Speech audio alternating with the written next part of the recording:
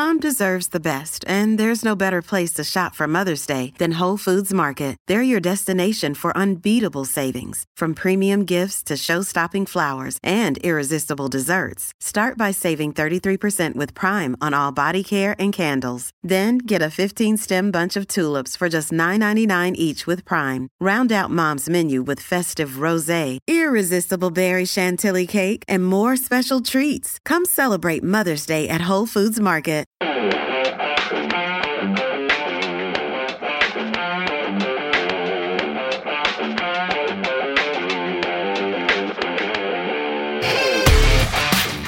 Hello and welcome to the Transfer Window. This is the podcast that not only takes you inside the biggest deals at the biggest clubs in world football, but brings you insight and analysis on the issues that matter every Monday, Wednesday and Friday. I'm Johnny McFarlane, and joining me are pundits extraordinaire Duncan Castles and Ian McGarry. On today's Transfer podcast, it's your questions answered. Guys, we're going to start off with a tweet from VJ Karthik. He's asked, if City is built for Pep, can we say Wolves is built for the special one? Ian, you have some news and information regarding a potential Chelsea target that could set off a domino effect in other areas that could, well, lead to this question becoming quite relevant. Indeed, Johnny. We do like to be relevant as much as we can. And I'm sorry to say, people, yes, I've still got the hay fever that I had last Monday. But Nuno Espirito Santo, the Portuguese coach who has done miracles, really, when you think of where Wolverhampton Wanderers were. Also, of course, he's had the benefit of very good advice in the market from one George Mendes. At the same time, he has put together at Wolverhampton Wanderers a very impressive first season in the Premier League, which has attracted the attention of the people who make decisions at Chelsea. And we know that Maurizio Sarri's days are numbered there. Yet more fan unrest after recent results, especially the defeat at Everton. And Sarri himself appears to be resigned to the fact that he will not be resigning, but will be sacked in the summer. So Chelsea actively looking for a new coach. They do very much like what Nuno's done. They like his, not just his style of play and his kind of his whole sort of way of managing, but it's also his personality. They see him as someone very calm, who clearly has a very good media profile. Doesn't pick fights, unless, of course, they're with the manager of Cardiff City, and now and again. And, I think that would be a very good fit for Chelsea. But if I were Nuno, I'd be asking myself, why would you leave Wolves and the stability and backing that he's got there to go into the chaos of Chelsea, who seem to sack a manager almost every sort of 12 to 18 months? You might fancy living in London rather than Wolverhampton, Ian. Well, indeed. I mean, London's a big draw for many football managers, obviously. Jose Mourinho, who we mentioned in the question, still retains his home in West London and his family home. And for Nuno, obviously, it would be a promotion from Wolves. And I'm not sure, what his lifestyle is like in the Black Country. But, I've got some friends up there. They seem to like it. So I think his footballing life would certainly be more calm if he stayed at Wolves. And indeed, there must be an aspect for Nuno, who seems to me to be quite a loyal person. I don't know him that well or personally as such, but he seems to be someone who might just want to complete the job rather than, having got them to 7th in the Premier League and an FA Cup semi-final. Maybe, who knows, with more backing investment in the transfer window this summer, perhaps he could get top 6 and get European football for Wolves. Now, that would be a massive achievement. Not to mention, of course, they may go on and win the FA Cup this season and get Europa League anyway. Yeah, I think while it is a factor, the attraction of London for football managers, I think a football manager's job at the top level is so intense and so demanding that where you're working really isn't that great a factor. There's not a huge amount of time to enjoy the city you're living in anyway. So the priority is an assessment of which is the best club to be at from your career perspective, for what you can achieve on the football pitch, what you can achieve going forward. And I think Ian's analysis is rock solid there. It's why would you want to move to Chelsea, the club that sacks every manager on a regular basis, that has an owner who wants to sell the club, has a chief executive who has stalled on appointing a director of football because she wants to control transfers herself, whose best player wants to leave the club, which is facing a 2-window transfer ban, which there's an argument that Wolves are actually a better football team at present than Chelsea are in the whole, in terms of the way they function on the field, because they've been built with a project in mind. And you also know Wolves, they're going to carry on building with that project in mind. This is only half the job, if that. There's plenty of financial resources available. There's real ambition on the part of the owners. There's a coherent strategy going forward. They're happy with you as a manager. So why change? And I think it would be, even if Nuno had the interest in changing, I think Wolves would put a big fight to ensure that he stayed with them. And I think that probably answers the listener's question. If City is built for Pep, can we say Wolves is built for the special one? No, I don't think it is. I don't think it's ever been built for Jose Mourinho. There's not been the expectation he would come there. There's not been the expectation he would be available. It's been built as a football project primarily around the players, primarily around getting high quality players first into the Championship and proving you can get out of the Championship by playing football, which interestingly is something that Leeds United have followed up on this season as a strategy which people thought you couldn't do. And then you can carry on playing football, playing tactically intelligent but technically based football in the Premier League and ascend the Premier League very quickly. And there, the stated aim of the owners is to be in the Champions League. The stated aim is to emulate what Manchester City has done. Maybe that's going too far. Maybe they can't get to where Manchester City have done. But they certainly want to go a lot higher than they are now. And as I say, the project's been built around players and then getting a coach who can work with those players. And I don't see why, even if Jose Mourinho wanted that job at the moment, why Wolves would change for Mourinho when they've got a working project with a coach who ticks the boxes for them. If you bring Mourinho in there, it probably gets a lot more complicated because he will have his ideas about where he wants the team to be, and he will have a weight of expectation on his shoulders because of his history as a coach that Nuno doesn't have, and would bring probably unwelcome attention to the club in the sense that Jose Mourinho's a big name, media come and follow him and they examine everything he does in fine detail, whereas Nuno isn't a big name. Wolves aren't a big name as a club, so they can kind of get on with what they have to do sort of in the background and probably be more successful because of that. We have a question now from regular questioner Brett Ramirez, and it's another good one today. He asks, with the potential penalties Man City may be hit with, including Champions League ban, transfer ban, etc., is Pep Guardiola likely to move with 2 or 3 years left on his contract? And if so, where would he go? I don't think he will move. I think he's been asked about this and he said his intention is to stay at the club. He's repeatedly stated that he has faith in the owners and the executives of Manchester City who have told him that they haven't broken the rules and that this will go away. I think his phrasing is interesting in that he always lays it off on the executives, makes it clear that it's got nothing to do with him. But his stated position is, I believe we're going to be exonerated from all this because my employers have told me we're going to be exonerated and I do not want to leave the club, and it will not affect my legacy if we are punished.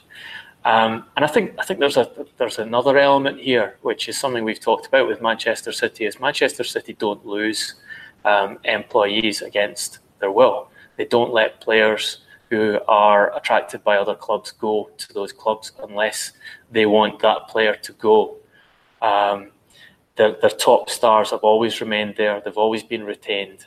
And I think with Guardiola, even were he to decide he wanted to leave the club, Abu Dhabi would put a huge amount of pressure on him to stay, particularly in these circumstances. Because if it was seen that Guardiola had decided to resign his position and go elsewhere, after Manchester City had been punished for breaking UEFA regulations, Premier League regulations, FA regulations, FIFA regulations, that would be even more of an embarrassment for Abu Dhabi and for the Manchester City board, because it would be their star employees saying, I want out because of this, because I'm not happy what's going on. So I think the pressure for him to stay would be huge. I don't think he has a plan to leave at this point. I think if you're asking where he would go when he does leave, I think it can be a certainty that where he will go will be another club of similar status. It'll be a club with huge resources. It'll be a club with an excellent squad of players to work with.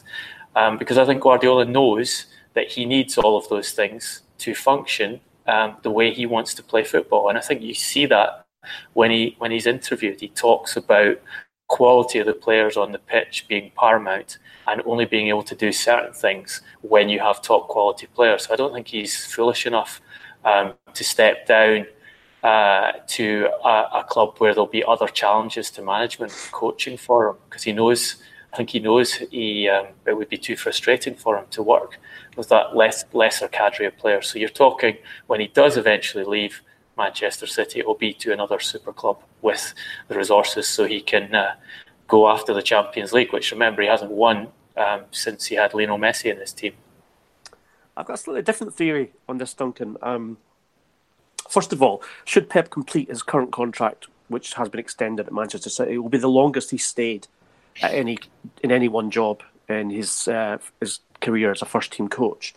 Yep. So that would be something of a milestone for Pep, because we know that he suffered quite badly from burnout after Barcelona in that final season where he lost the La Liga title to Jose Mourinho and Real Madrid.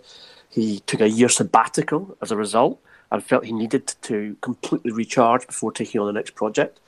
Then he goes to Bayern Munich, and almost halfway through his tenure at Bayern Munich, Manchester City appoint his former bosses, Chiqui Begueristain and Ferran Soriano, to their football setup, and immediately they go and Duncan mentioned it, I think, in Monday's podcast.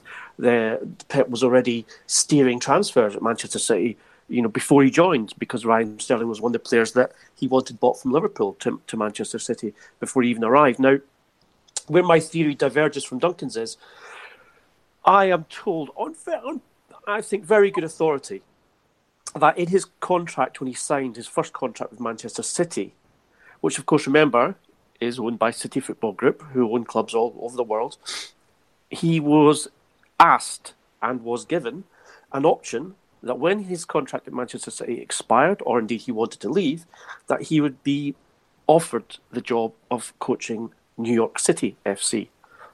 Now, we know Pep has a very beautiful apartment in New York where he visits and spends time on holidays that he obviously spent during his sabbatical there. And while the MLS would look like a kind of relative backwater for a coach of Guardiola's standing to go to, especially as he's still young in coach's years, you could see that being almost a kind of semi-sabbatical.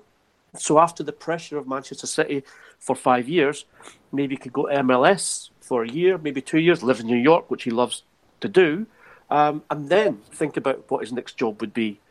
Because clearly his status and his CV would not have changed very much, and he'd be making a lifestyle decision as much as anything else to go to New York. So look out for that in terms of what Pep does when his time at City comes to an end. Duncan often references the excellent Pep Confidential book, and in that he discusses how he's made commitments to his wife that he won't be a long-term football manager, that the sacrifices the family has made will mean that he gets out early. Do you guys think that will be the case, or will it come down to the fact that his intensity for winning trophies will prevail over any sense of obligation there? I think he fluctuates with that. I think if you look at his statements and his disposition after the first season at Manchester City, the worst season of his managerial career, 1-0, lots of criticism of the way he'd worked with the team. You saw him talking about going off and retiring and playing golf after he'd finished his contract at City. So I think it varies according to how he's doing at a given time. I think he's been quite consistent in saying that he won't manage until he's in his 60s or 70s. And you talk to the people around him, you do get the sense that that's likely to be true because of the intensity with which he works and the pressure he puts on the people around him, but also puts on himself and I guess as a result on his family. So I don't think he will coach until he gets ill and is forced to retire. I think he will stop relatively early. And remember, he started relatively early as a coach. I remember Jose Mourinho when he was a younger coach saying he wasn't going to coach for many years, and he planned to retire from club coaching, I think, in his 50s, and then do a bit of international coaching and stop then. He pretty quickly changed his tune on that and now basically says, I'm going to coach forever because I can't live without doing it. So, yeah, I basically it depends on what happens to him in his various jobs, what his response will be. I think that the fundamental thing with Guardiola, he's quite an emotional, bit of a flaky character in some ways, surprisingly so, given his job and given the way he does a lot of his job. There's a sort of core of self-questioning and doubt about him, which like most people who have self-doubt is affected by results and what happens to him in his job. So it can go either way, but I don't think he'll be there forever. Ironically, and just to again answer another aspect of the question, maybe, just maybe, if City do get a Champions League ban for 1 or 2 seasons, then it takes the pressure off him, because we know that Abu Dhabi are desperate to win the Champions League. But if they're banned from it and therefore they can't compete in it, then Pep's job is made less stressful, less pressure for the players, less games to play. They just, they could be dominant in domestic football on the basis that, well, we're not allowed to play in Champions League anyway. So in some ways, a Champions League ban could be beneficial in an ironic sense for Pep and how he deals with pressure and how he deals with the intensity of it all. Okay, we're moving on to a question now by Went Viral, and he's asked, not a transfer question, but more of an insight. How is it that England call-ups receive the actual call and get to St George's Park? Ian?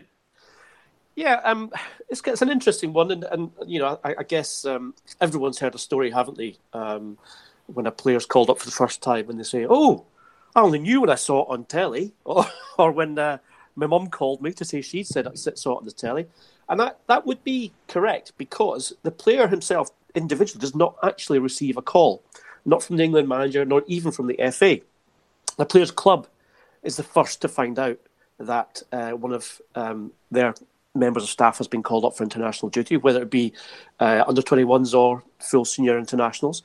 So the first conversation which is had is by a senior member of the FA staff, who is the player's liaison officer. She will call around all of the clubs where the players are being recruited from for the upcoming squad. Then the club will be the one usually to inform the player. But of course, the actual timing of this could mean that the squad has been announced, or even a newspaper or media outlet has broken a story that someone's getting their first call up, etc., etc. And therefore the player will find out about it secondhand from watching television or reading a newspaper, etc., etc. What happens after that, of course, is that the FA's liaison officer will then call, and there's a team of 3. One of them will call that player, and then they will ask him if he wishes to drive, or should they send a car for him to take him to St George's Park to meet up with the squad. In some cases, obviously, flying's involved, as with Jadon Sancho coming from Borussia Dortmund.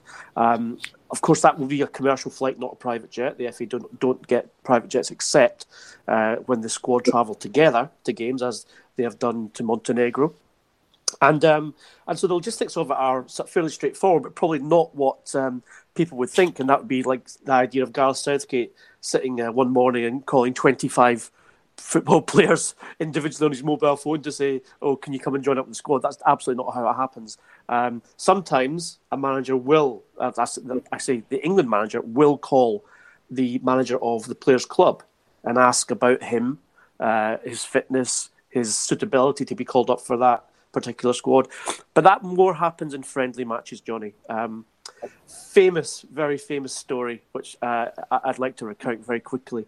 When Sir Alex Ferguson was in charge of Manchester United and Sven-Göran Eriksson was in charge of England, they had a friendly match against Holland, the first England game of the season. And Sven called Fergie up to say, who can I have, who can't I have, blah, blah. And Sven said to him, well, don't worry, I'm playing my strongest team in the first half, so I guarantee your boys will only play 45 minutes. So Fergie said, right, okay, you can have Beck, Scholesy, blah, blah, blah, all the rest. So then Sven calls up Louis van Gaal, who was the Holland manager at the time, and says the same thing to him. Van Gaal then speaks to Fergie. They find out what Sven's tactics are, i.e. he's going to play his best team in the first half.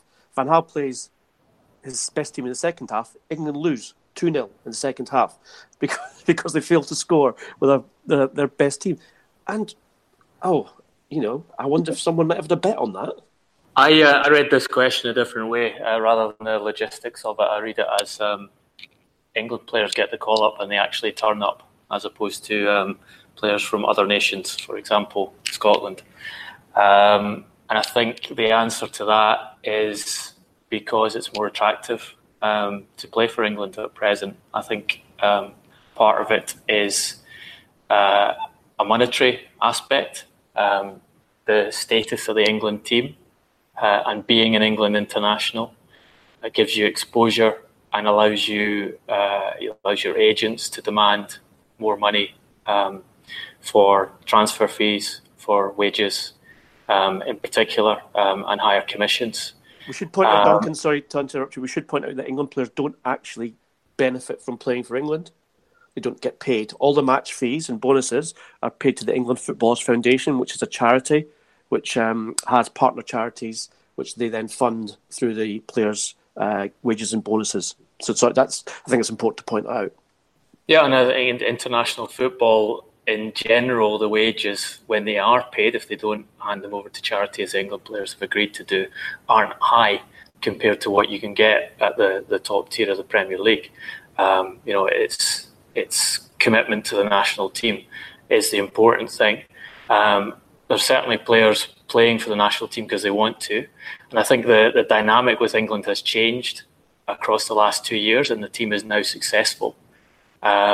So there's a positivity around the team and playing for England that there hasn't been for years and years and years. I mean, I covered a lot of England internationals, and the support, in inverted commas, from the crowd was never at the same level as you'd hear from their equivalent club sides, and would turn against the players very quickly if things went wrong, which isn't surprising given that the majority of the fans always support a different club from the one you play for. Therefore, if you do something wrong on the pitch, there's a big chunk of the crowd who are used to booing you and used to questioning what you do and used to not liking you.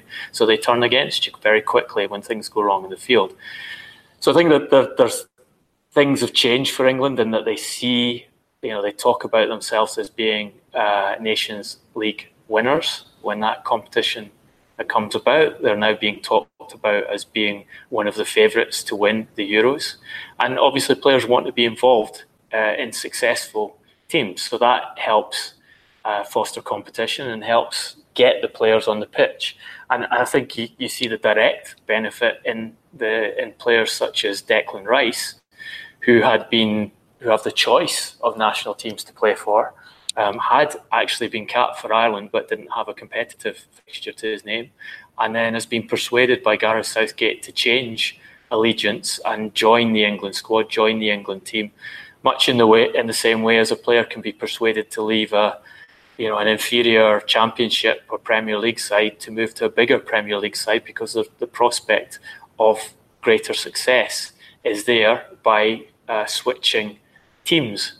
So I think all of those things are helping England at the moment, and that's why the players actually hear the call and get to St George's Park, and England obviously have better chance of getting good results because they've got more competition and better and a larger group of players to choose from. Here's a question for you both from @JohnnyR.McFarlane. That's me. Do you feel that there is a definite future for international football 50 years down the line, given the increasing polarisation that we see in the club game, the more money going into the top European clubs? Do you feel the status quo can continue to coexist? Are you allowed to use the word me following your promotion?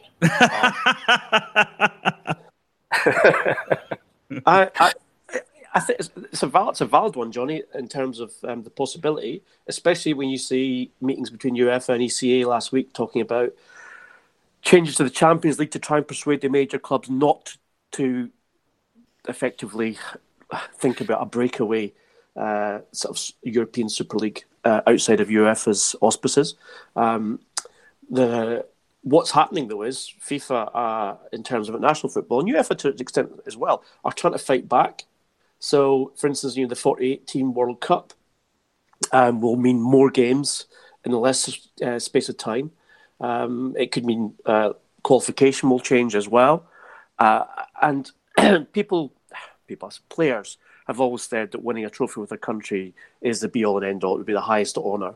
And you can see why they would say that on the basis that you've got someone like Cristiano Ronaldo who's won the Champions League 5 times. Not saying that the shine gets taken off it by the amount of times that you win it, but it has to be said, that look at Ryan Giggs, who won 13 Premier League titles and 2 Champions League titles with Manchester United, and yet never played in an international tournament with Wales. So you can see why there is an attraction, almost a magnetism for players about playing for their national team. And so as long as that still exists, and what Duncan was talking about before about the England team's dynamic changing in the last couple of years in terms of the fans and the players, it being successful, so players want to go and play for it. And I don't think we're in any trouble for the next 50 years. But beyond that, well, as I said, I think we'll see a lot of changes. We're already seeing them, obviously. And if Duncan gets his way in VAR, gets caputed rather than introduced, then maybe international football has a future forever. I think international football is special. I think covering World Cups in particular, but also European Championships, there's something unique about a group of players playing for their country and the support behind them. In a friendly atmosphere, in the sort of the conviviality which usually exists between supporters in a country that's hosting a tournament like that. I don't see that going away. I think anyone who's experienced it knows it's special and they want to be a part of it. And that's the real attraction of international football, is the World Cups and the European Championship, Copa America. It's not really the qualifiers and which can be quite a sort of drudgery element to them, pretty predictable. I think UEFA have done a good job with the Nations League because they've turned what were extremely uninteresting friendlies into a competitive event that that teams and players have taken seriously straight away. So I think that helps international football. But there is, the majority of players, there is that desire to perform on the top stage, which is the World Cup, and win it, and have the ultimate glory of winning something for their country. And I think that applies as much to the big nations that are used to getting there as it does to the middle tier nations like Portugal who've never done it before, and then have a great player, one of the greatest players ever in the ranks, and a decent cadre of players around them, and have a chance to win it. I think it's special, and I don't think that's going to change. So I think we need to worry about international football. Also has a key thing. It's the crown jewel for FIFA, and FIFA still controls football. So FIFA has a big vested interest in ensuring international football remains something important, because that's where it gets the body of its revenue to fund the game from. I'll say this as well, Johnny. For the first time in about more than 20 years, I spent the entire World Cup, Russia World Cup 2018, in England and not actually at the tournament, even for a little bit. And I got to see firsthand the whole, cliched World Cup fever envelops the country. It does. There's a massive sense of excitement in the country about the team playing. And obviously the team did well last summer, getting to the semi-finals. That helps, obviously. But there's also that massive sort of letdown, the come down when they lose in the semi-final. And the nation literally goes into mourning. The England flags start to come down. And, people generally, you can see and feel the change in the atmosphere around the country when they go out. But I said it's worth it for that 5-6 weeks of sheer excitement that happens in terms of the build-up and then the preliminary rounds. So that if it's having that effect back here, if you like, for the fans who are not in Russia, then that's another reason why it's still alive and kicking. Thankfully, we don't have that deflation here in Scotland. We just deal with the everyday reality of getting pumped by Kazakhstan. Great success.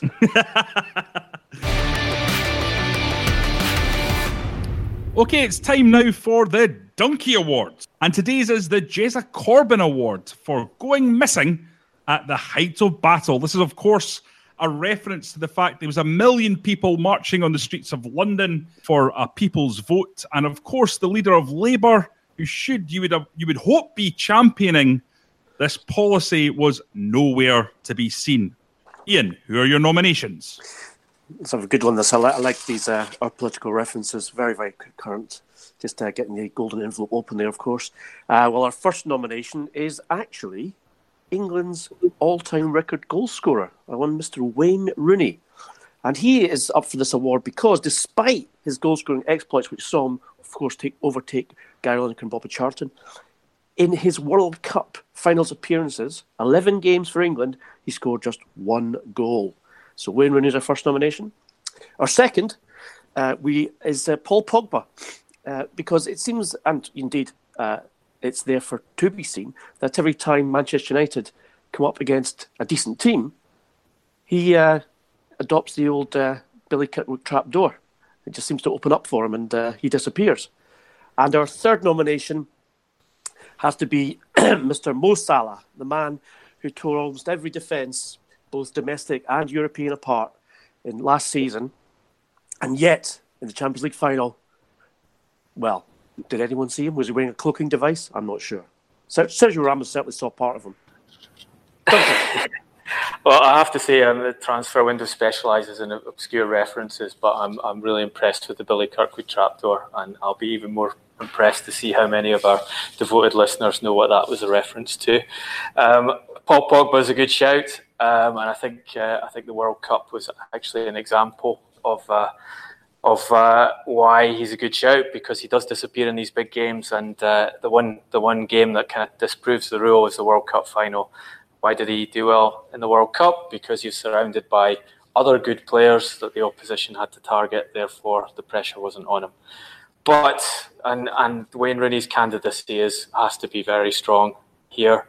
I think the prize has to go to Mo Salah for the disappearing act in the Champions League final last season, when all the expectation of Liverpool was upon him, when he was supposed to be crowned the world's greatest player ahead of Cristiano Ronaldo and Lionel Messi, and it all went wrong and he ended up leaving the pitch in tears. So Jeremy Corbyn Award goes to Mo Salah. Well, I'll get that packaged up and sent off right away to Liverpool. But unfortunately, that is yet another dunt in Duncan's hopes for getting on the Anfield Wrap. Ugh.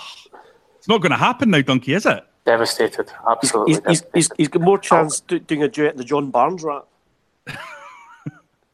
I'm crying more heavily than Mo Salah at present. Well, it's time to wrap this particular transfer window up, but fear not, we will be back on Friday to fulfill all your podcasting needs. To continue the debate, we are all on Twitter and even have our own transfer window account at Transfer Podcast. If you want to speak to us individually, I'm at Johnny R. McFarlane, and more importantly, the guys are at Garbo SJ for Ian and at Duncan Castles. Much more sensible Twitter account name is for Duncan.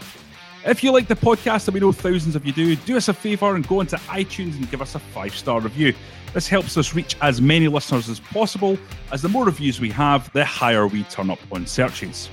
Until Friday, thanks for listening.